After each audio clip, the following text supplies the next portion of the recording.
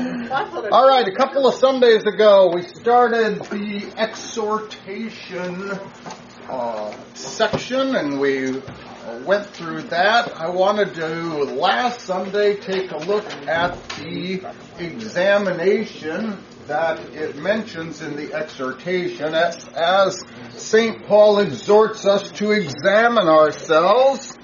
And so we were going to take a look at the examination of 1 Corinthians chapter 11. In order to do that, I was going to walk through, I wanted to give you a little bit more of a context. I was going to walk through 1 Corinthians 10 and 11, which were kind of the immediate context, but I jumped back just a little bit to 1 Corinthians 8, where Paul is already beginning to talk about things offered to idols, concerning the eating of things offered to idols, and food, and these kind of things. And I stumbled upon the conscience being weak. And eating an idol temple will not the conscience of him who is weak. And about 30 minutes later, I realized that the Bible study had taken a turn that I hadn't anticipated. Although I will tell you that it jogged my memory, and I remembered that I've done this before, where I ran into conscience and things went awry, and I went, God, why didn't I know that was coming? And I went back into my files, and I actually found you've got a new sheet in front of you, a white sheet that has conscience at the top. And I went, yeah, I put something together for this. So I updated it just a little bit. And I thought, I'm not in any great hurry. We can slow down and take a look at this so that it makes 1 Corinthians 8 and 10 a little more understandable. So let's take a look at the conscience. We'll take a little side journey and see how that goes. So, concerning the conscience, as the scriptures speak about this, one, the conscience of man is often characterized as a function of the heart. 1 Samuel 24, David's heart struck him. What is this? Well, it's referring to the conscience which is within.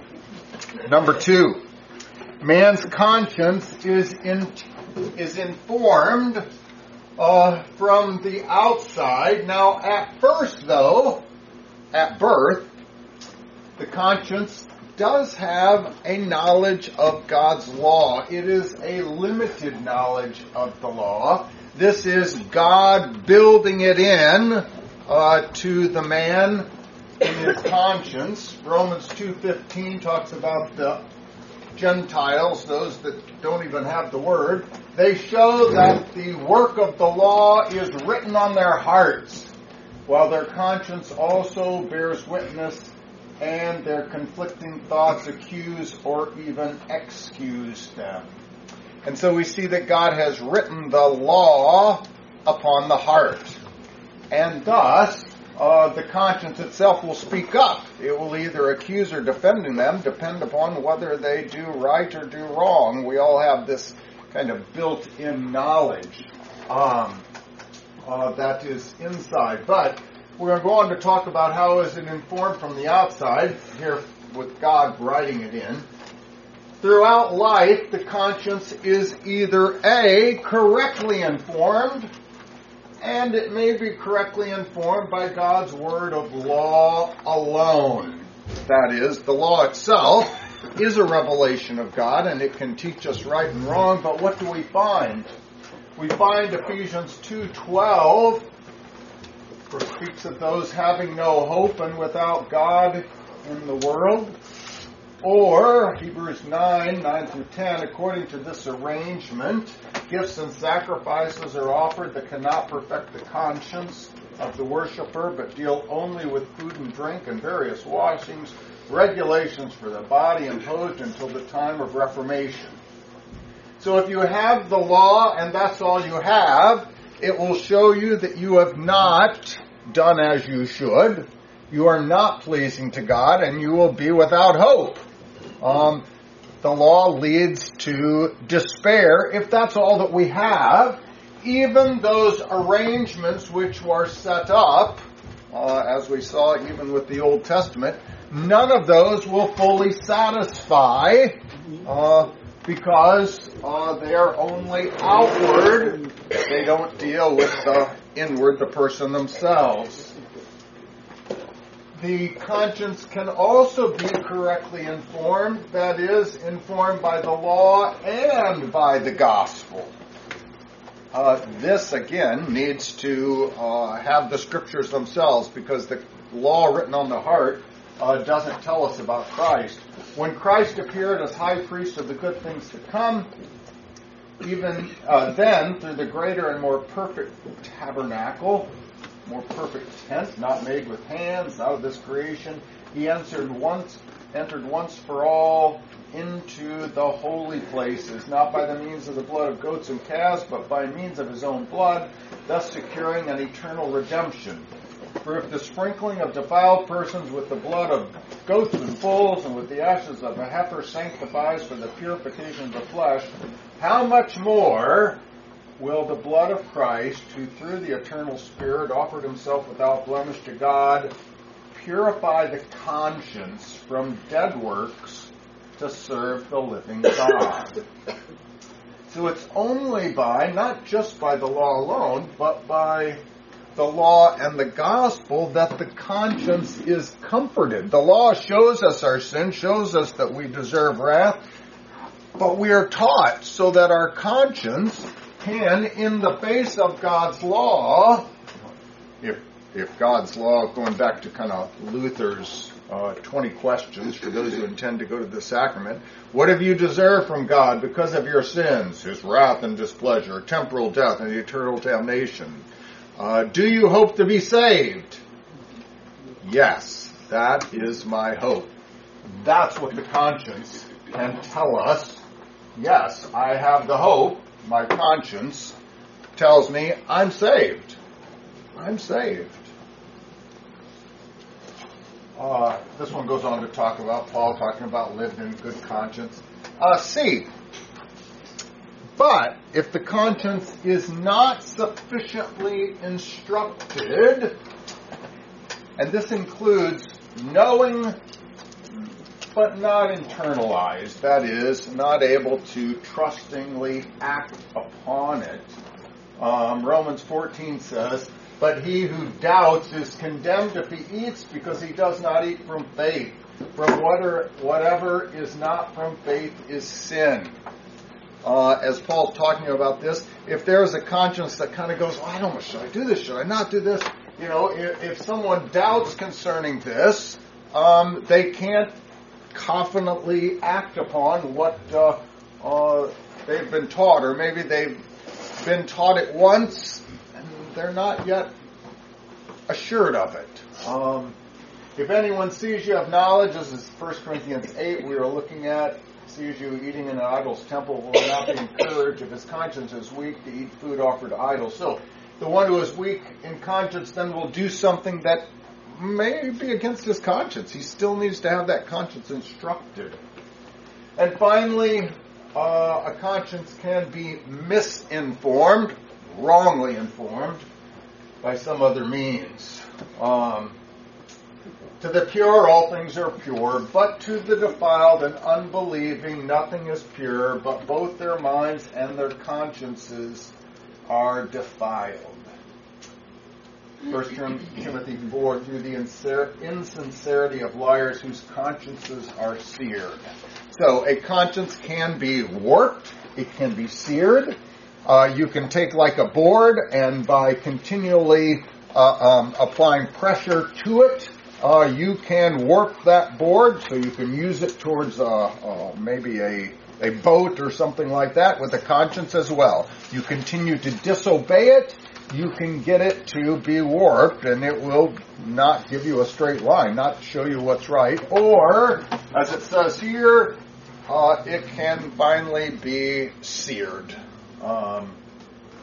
So, with this first page, to explain this in terms of conscience, one that is correctly informed, but by God's word alone, they may have a troubled conscience. The law shows them their sin, and now they're troubled by it. The one who is correctly informed by God's law about his sin, but about the forgiveness of his sins, can have a good conscience. C, the one that is not sufficiently instructed, maybe he doesn't know all of the word, what it teaches. Maybe he knows, but he's not yet internalized so that he can act upon it. I know that is right, but I just don't feel right I can do it. Would have either what we call a doubting conscience or a weak conscience. And finally, the one who is misinformed, with a warped conscience, who has acted against it, has been mistaught, would have what would be called an erring conscience. Shirley. So when I turn on the news and I see all the evil in the world, that's the erring conscience, basically. There are those who are following their conscience, thinking that in order to assure myself of an eternal salvation, I must commit acts of terror and kill and brutalize and whatever. That would definitely all fall under an erring conscience. That is, they have they've got the law wrong. They don't know the gospel. It's not a matter of just trouble. No. Things are, and it's gotten so bad that they actually think good is bad and bad is good. So there's a warped. Yeah. Yes. Well, that's the world. Yes. Yeah. That's sinful nature. And the world's full of it. Just a smaller example, I was reading where someone thought it was justified to steal diapers because of the high price, because motherhood was so important. Oh. So they've come up with a way in which... Right. They soothe their conscience. Mary? Didn't Jesus say they will kill you thinking they're doing a service to God? Right. Exactly. To me, it's the same thing of reading some of our Christmas letters, all of this kind of stuff of living together. That's because it's all of that is all of it falls right into the same line. Right. The I'll probably get to it later as well. You will also find that the things that we no longer even think about anymore, it's simply the way that things are, and we maybe even, you might say boast about it. We just speak about that's just the way it is. It doesn't mean that the conscience will never talk. Often, it is, as I mentioned before, the arrows that fly by night. It may wake you up. There may be a dream. It may be that at the end of life, it may be that with something happening, it might still tell you, I know you've lived this way for many years and you've told everybody it's right, but your conscience may still speak up. What do we know from the Scriptures? Well, this is what we know. The conscience, correctly informed by God's law alone, compares the person, his works, his words to the standard of God's law, and what do they realize? That God demands godly thoughts, words, and actions. He judges past thoughts, words, and actions. He'll ultimately condemn those things, and this will trouble the person with temporal and eternal death. If that is driven all the way to its rightful end, it will end in despair. That is, God demands this, I can't do it, what use is there in this? Why do I even try? Why don't I? And so will be despair. The conscience informed correctly by God's law and gospel compares his works to God's standards, know that God demands, judges, and condemns, but then ultimately it leads the person to acknowledge that he is a sinner, who deserves temporal and eternal death, but then that knowledge of the gospel will comfort the persons, the works and the words of Jesus Christ and the good news. The conscience then will assure us that our past sins are forgiven. This is often called a clean conscience. My conscience is clean. I know what I have done, but I know that I am forgiven. 2 Timothy 1:3, I thank God whom I serve, as did my ancestors, with a clear conscience, as I remember you constantly in my prayers night and day. He's not saying that he is without sin, but he's saying, I'm confessing my sins. Show me my sin, I'll confess it. I know I'm forgiven. And so we see this, or a heart sprinkled clean. There's that reference to the heart, Hebrews 10. What does this do?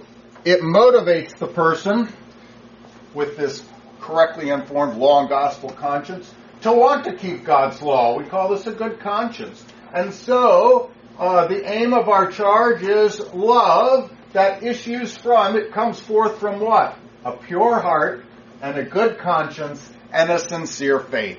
Those should work side by side. The faith that we have, the good conscience that we have, so it is pure, and that should bring forth works of love or good works. That's the way this is intended. It is to work side by side with the faith that it might teach us, motivate us, so that our conscience says to us, that person's in need. I need to stop and help them.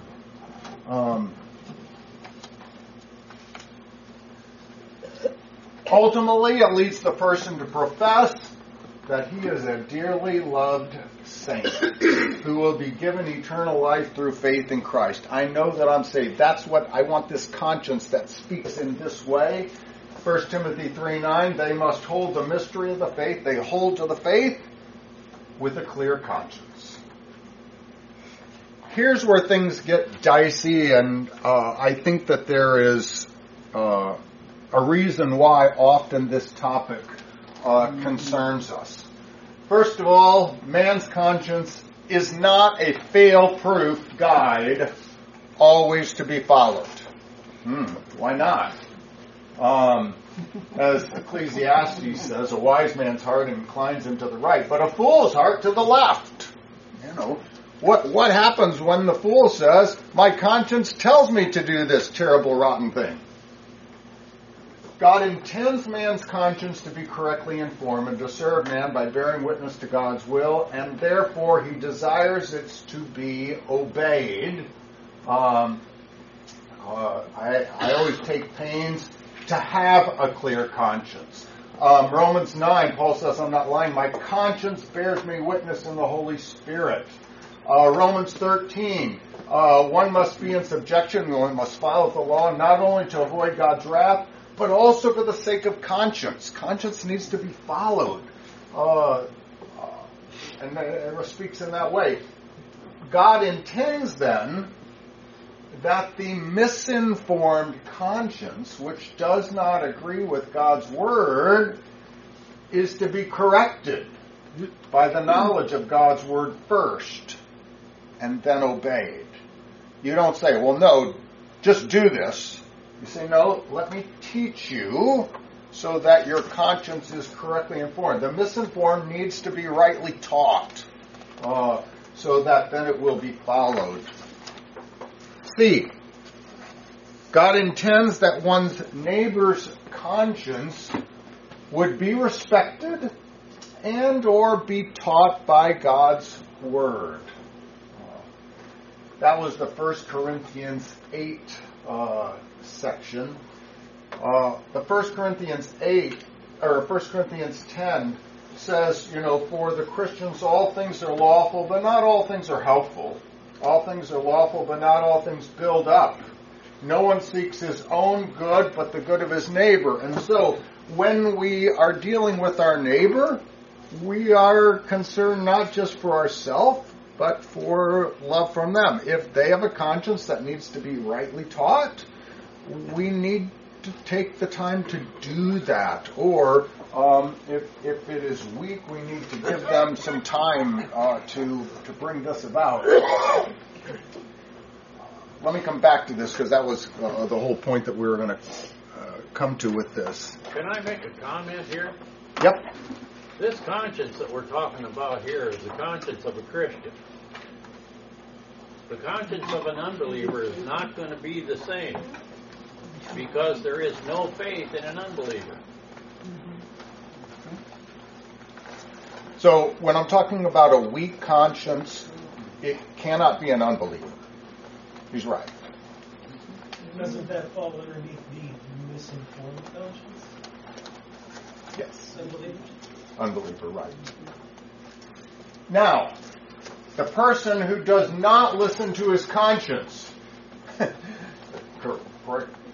is self-condemned. Titus says, as for a person who stirs up division after warning him once and then twice, have nothing more to do with knowing that such a person, have nothing more to do with him knowing that such a person is worse and sinfully is self-condemned. There are those that we attempt to teach, and finally Paul says, give it up. And this is not that you never try to teach. It's just as regards them being in the church, they need to be removed. Next, the person who doesn't listen to his conscience is in danger, if not already there, of clinging to evil and committing the sin against the Holy Spirit or blasphemy. Paul says, 1 Timothy 1, 5-7, the aim of our charge is love that issues from a pure heart and a good conscience and a sincere faith. Certain persons, by swerving from these, have wandered away into vain discussion, desiring to be teachers of the law without understanding either what they are saying or the things about which they make confident assertions. Or 1 Timothy 1, a little bit later, as he continues this, talks about, this charge I entrust you, Timothy, my child, in accordance with the prophecies previously made about you, that by them you may wage the good warfare, holding faith and a good conscience. By rejecting this, some have shipwrecked of their faith, of whom are Hymenaeus and Alexander, whom I have handed over to Satan, that they may learn not to blaspheme. So, to these who won't be taught, have been removed from the church.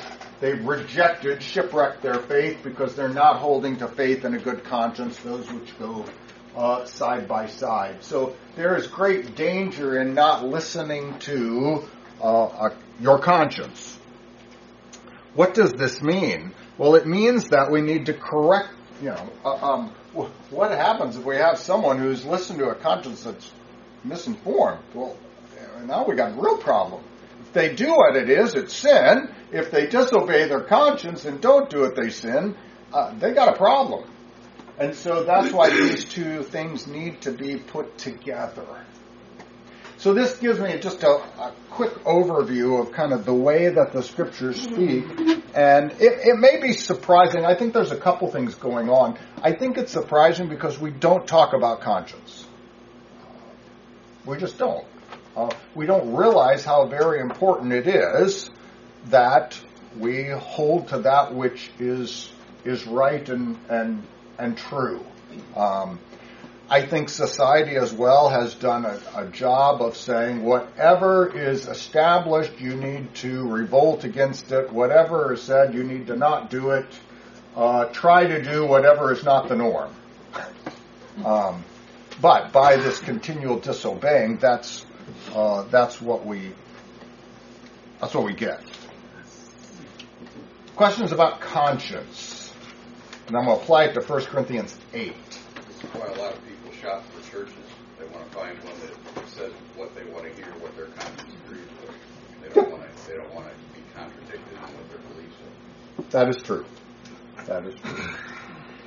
So for 1 Corinthians 8, he starts to make, and I'm just going to say, by starting at 1 Corinthians 8 and then going to 10 and then going to 11, he started off with kind of the least, and then he's ramping it up as the profession of faith is more closely tied. So concerning things offered to idols, and we talked about this meat that's being sold at the back of the temple. Someone went out and bought it. They brought it home. We've got a cookout. We're all sitting around eating hamburgers. The point is this. By the meat being used in some idol sacrifice ceremony on Tuesday, when you eat that meat on Wednesday with your hamburger, is that patty, has that patty in its essence, has it been changed? Is it somehow different than another hamburger patty from Kroger? I think not. And that's what Paul's point. Paul's point is what? That meat is not any different from any other meat. We all know that. I mean, and yes, maybe something happened to it Tuesday or Wednesday. You aren't there. You don't care. It's Friday. You show up. They give you a hamburger and a beer. Don't ask any questions. Just eat. He's saying, is it going to harm me? If after you eat it, then someone tells you this happened, you go, oh no, I ate a defiled burger, No. So that's where he starts. Is that similar to communion wine? You have a glass of wine with dinner, or that's completely different than the wine that you have with communion? Why is it different? Because it's mixed with the word. What? Because it's given to you with the word of God. What? After communion's over, why is it different? We treat it different. Why? Why? Because We it's been separate it. consecrated. It's been consecrated. It's the body and blood of Christ. I'm going to avoid that one. I'm going to leave that one off. Because I'm going to say, I think that's different. I do think it's different. But I would say in the very same way that if you said a prayer over your peanut butter and jelly sandwich and they didn't, is the essence of your peanut butter and jelly sandwich, is it different from, No. But I'm recognizing that what I've got, it doesn't taste different. So that's where Paul starts, and he just starts with concerning the eating of things. We know an idol's nothing. We know that by their thing they can't. It's not. Nothing's changed. What they did was wrong, and all. Not everyone though has that knowledge, and those who have been involved in that kind of thing, their conscience may be weak, and they may go, I really can't go there. It bothers me too much. So if their conscience is weak, they think something did happen to that hamburger. They think that this idol had some power or something. They're still, and it may be that. It may also be, and I'm going to move on to the next thing, because I'm going to say, they may feel that there is some participation, profession of faith issue. that goes with it. And you say, no, that ain't Tuesday. I don't even know anything about that. Yeah, I just don't want it. So there can also be more there. Well, it's amazing to me the way we think about this, because in Corinth, you had every religion possible in the world. Every known religion in the world was in Corinth. There was Judaism. Now we see Paul's talking about Christianity and Judaism together. But then you have all of these other things that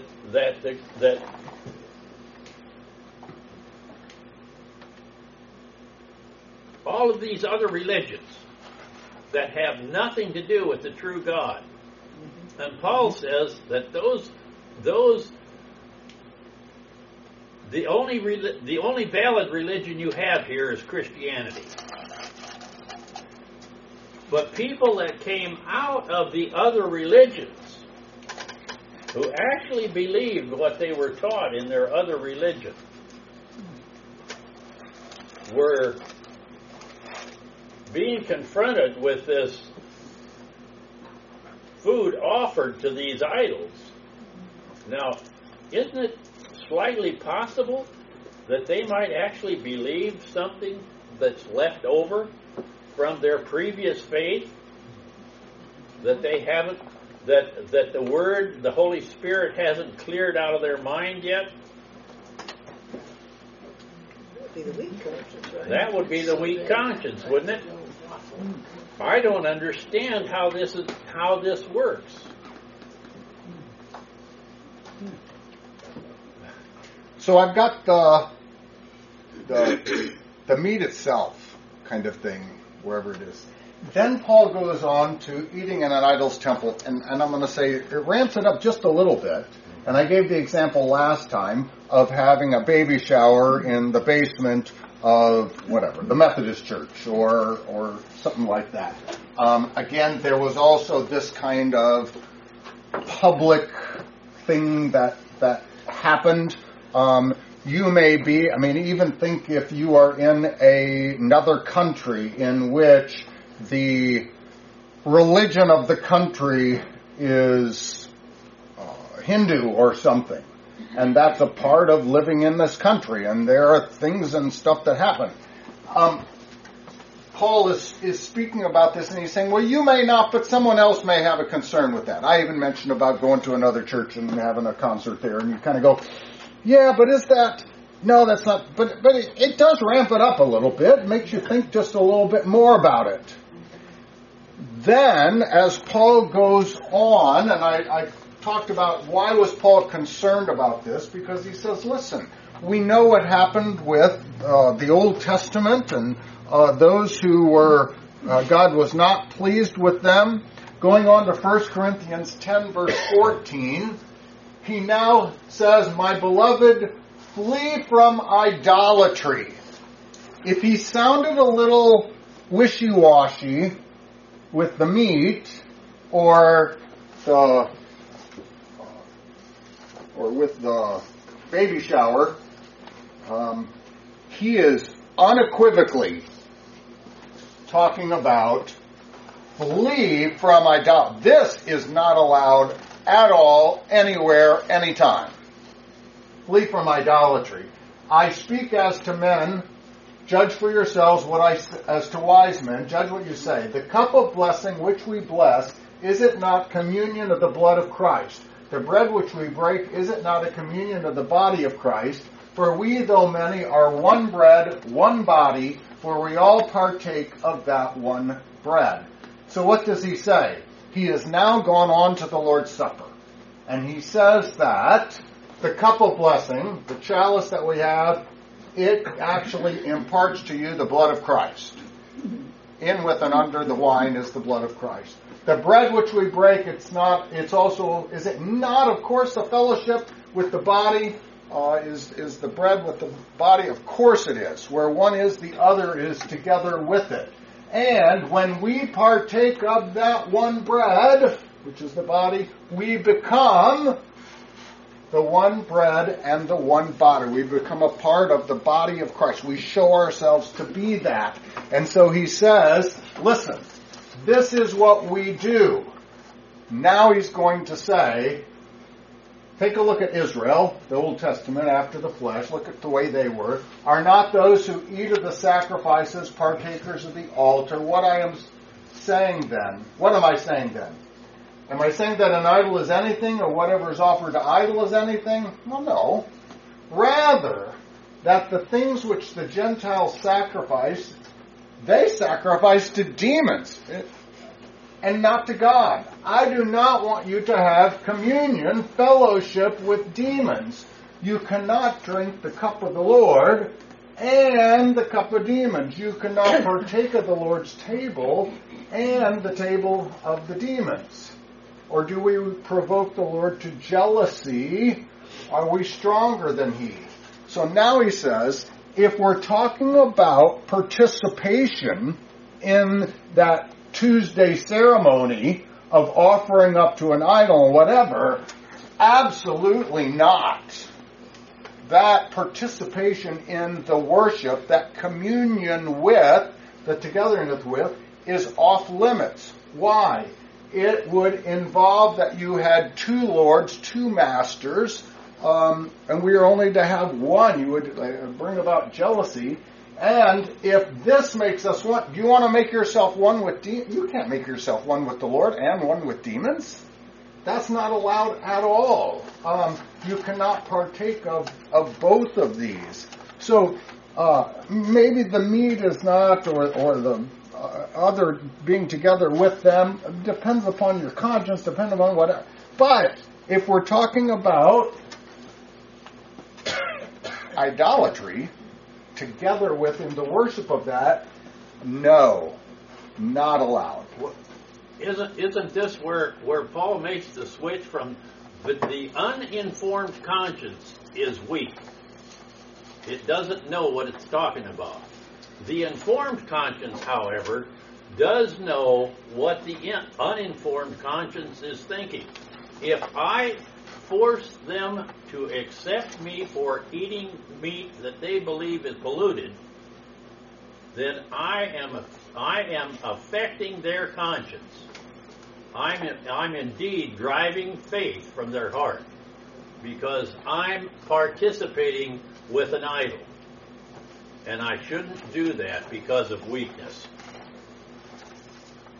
And I think that when we get down there to 1 Corinthians 10, you can see that. Because Paul says, all things are lawful for me. It doesn't make any difference what I eat. But if I eat something that's going to affect somebody else, then it is not lawful. I could see where a person could look at this and say, if the meat from the idol is given away and it's free or whatever, somebody gives it to you, that's fine. But if I have to buy the meat, now I'm donating to an anti-Christian demonic church. So now is it idolatry because I paid for the meat? Very good point.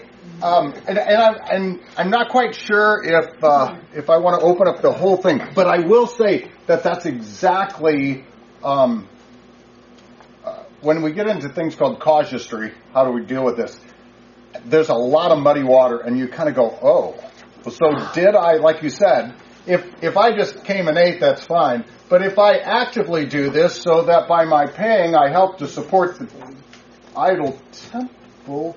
Oh, so this gets into modern kind of things where you kind of go, okay, so if I give money to this company who then supports this, you kind of go, well, no, I was just wanting to buy a catalytic converter for my car. I wasn't trying to support whatever, But I think that sometimes it appears a little closer.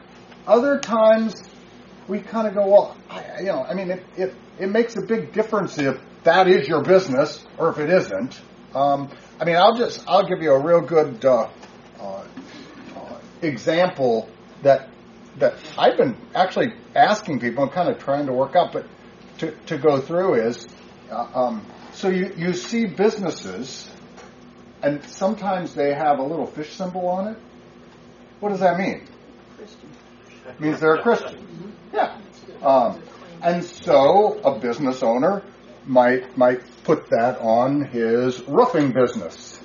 And so you would say, okay, so my question is, so what does that mean? Does it mean A, that the owner is a Christian?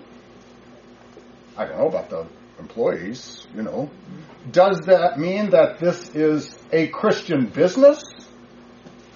I'm not quite sure exactly what that means. Does that mean I get a Christian roof? But really, now follow me, if I buy and employ this man to come do my roof, what does that say about me? Does that mean I'm a Christian? Not necessarily. He might give you the best price. Yeah. Or am I just a heathen and I go, listen, those Christians do pretty good work. And it gives me a good price. So does it imply absolutely nothing? Well, I'm not quite sure. We don't know. It's an advertising. So, but we kind of like it, and we kind of go, oh well, they're, and then we kind of get it. So here's the next thing. So what if the roofer has a rainbow symbol? So what does that mean? How long has the rainbow been there? But again, we can go far. But my question is that at this point, I kind of go, so, if it simply means that this is what this owner believes, well, fine. I just want you to come rough. I don't care anything about all the other kind of stuff. But if by doing this, it says something about me and my support of the Rainbow Coalition, then I go, well, I don't think that's what it means, but I think it might. I don't know. I know you're going to all give me answers. I don't want answers. I don't want to go down this road. But I think that you bring up the point, and that's where Paul at least is starting off with. I know when I have crossed the line. If you want to take Lord's Supper here and you want to take Lord's Supper anywhere else or other, that is idolatry. It is forbidden. If there are other things along the way, and again, from meat to whatever, I don't know, I can give you so many examples, there may be lots of conscience issues, and some of us might say that's fine, some of us might say that's not. That's what I have found to be true. Sometimes it's a matter of informing your conscience. Sometimes it's a matter of, it'd be fine, but I'm not going there.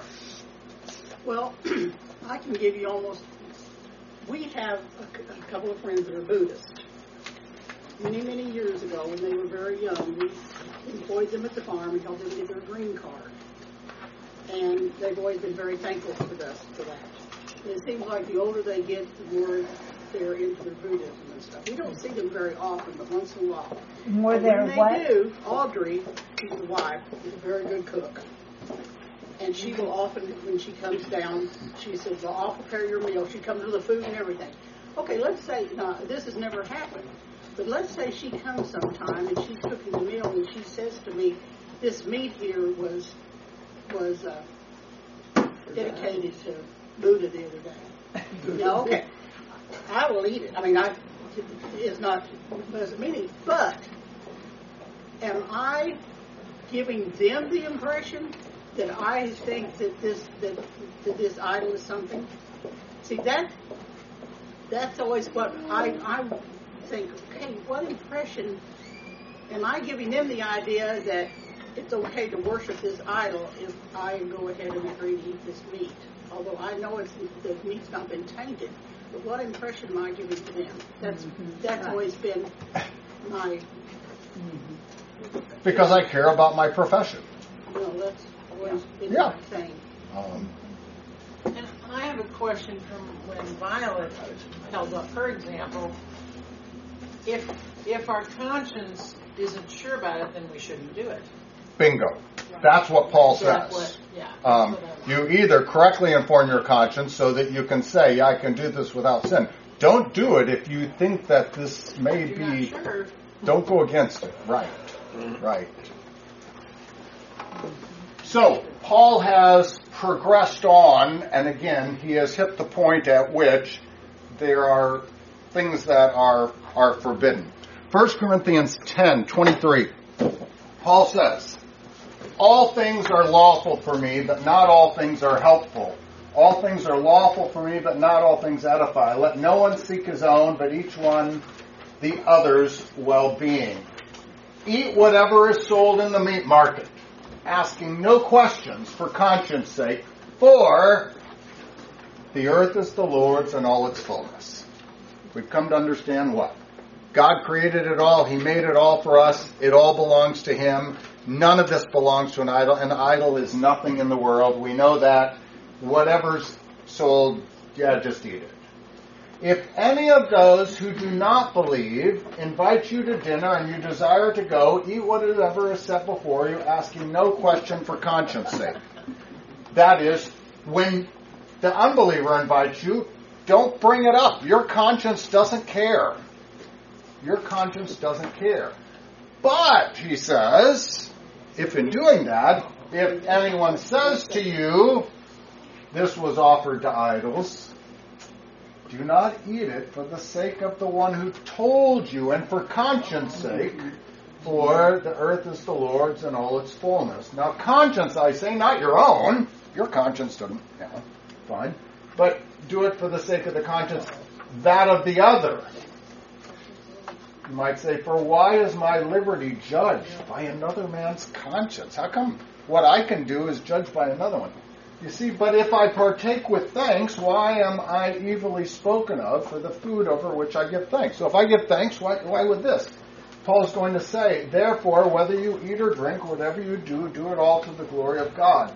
But give no offense, either to Jews or to the Greeks or to the church of God, just as I also please all men in all things, not seeking my own profit, but the profit of many, that they may be saved.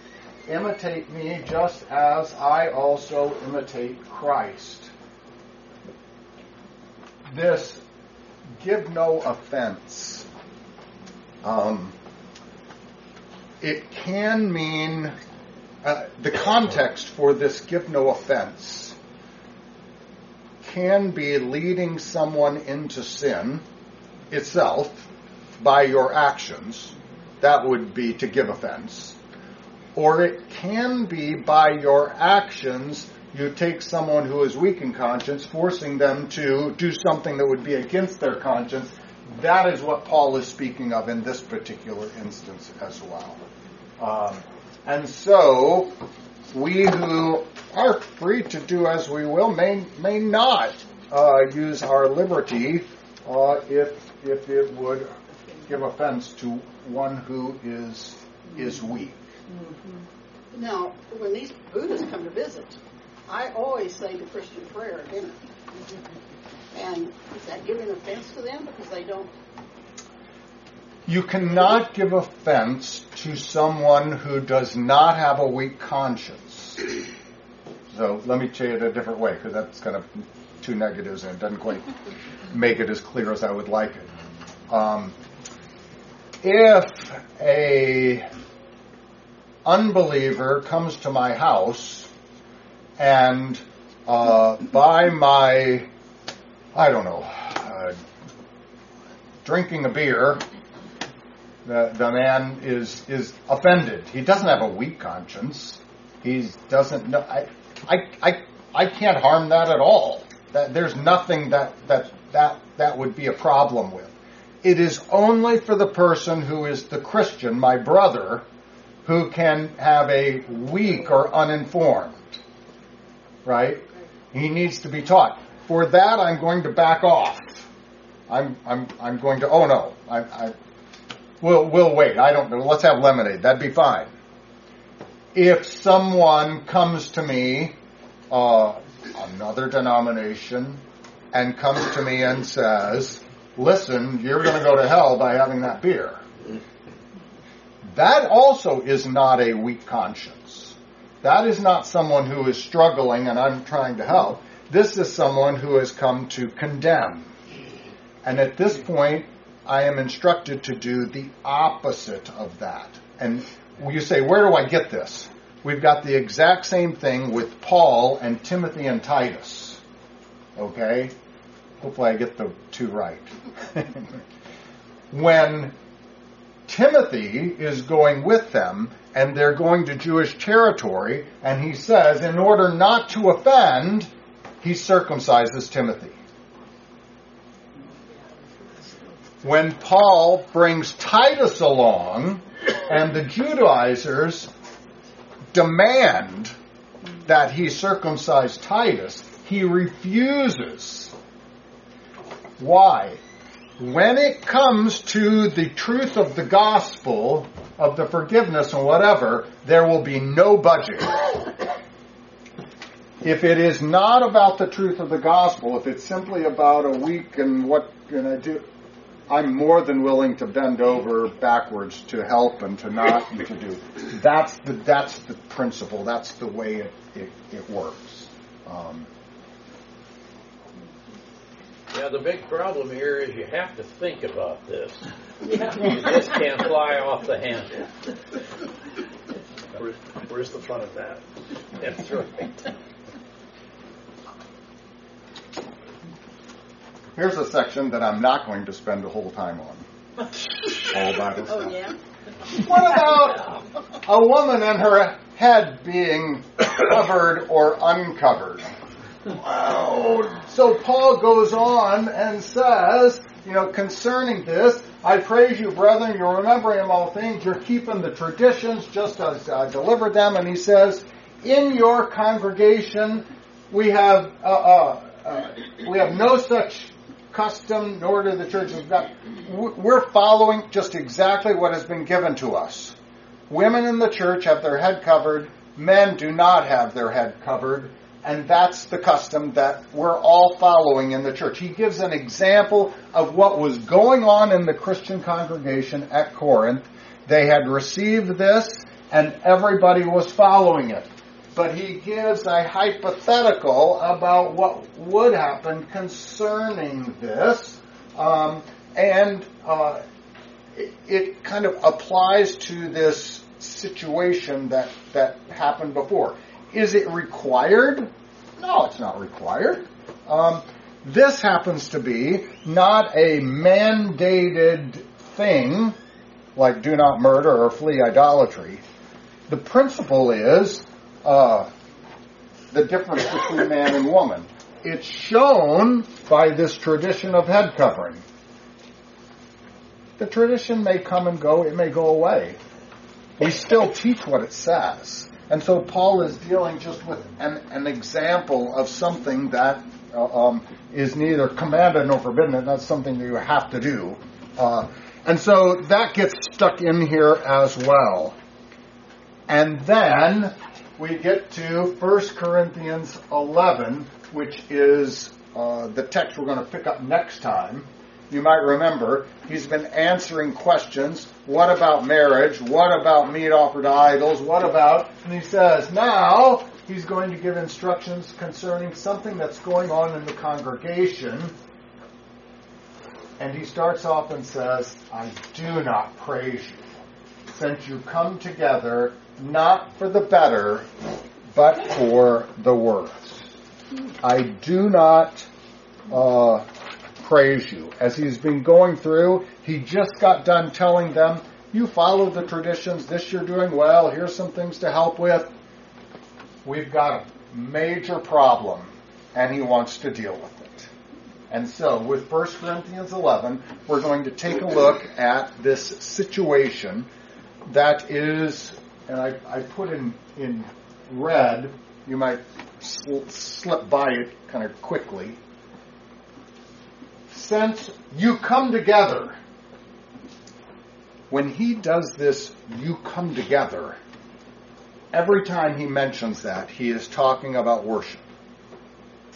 He is talking about worship.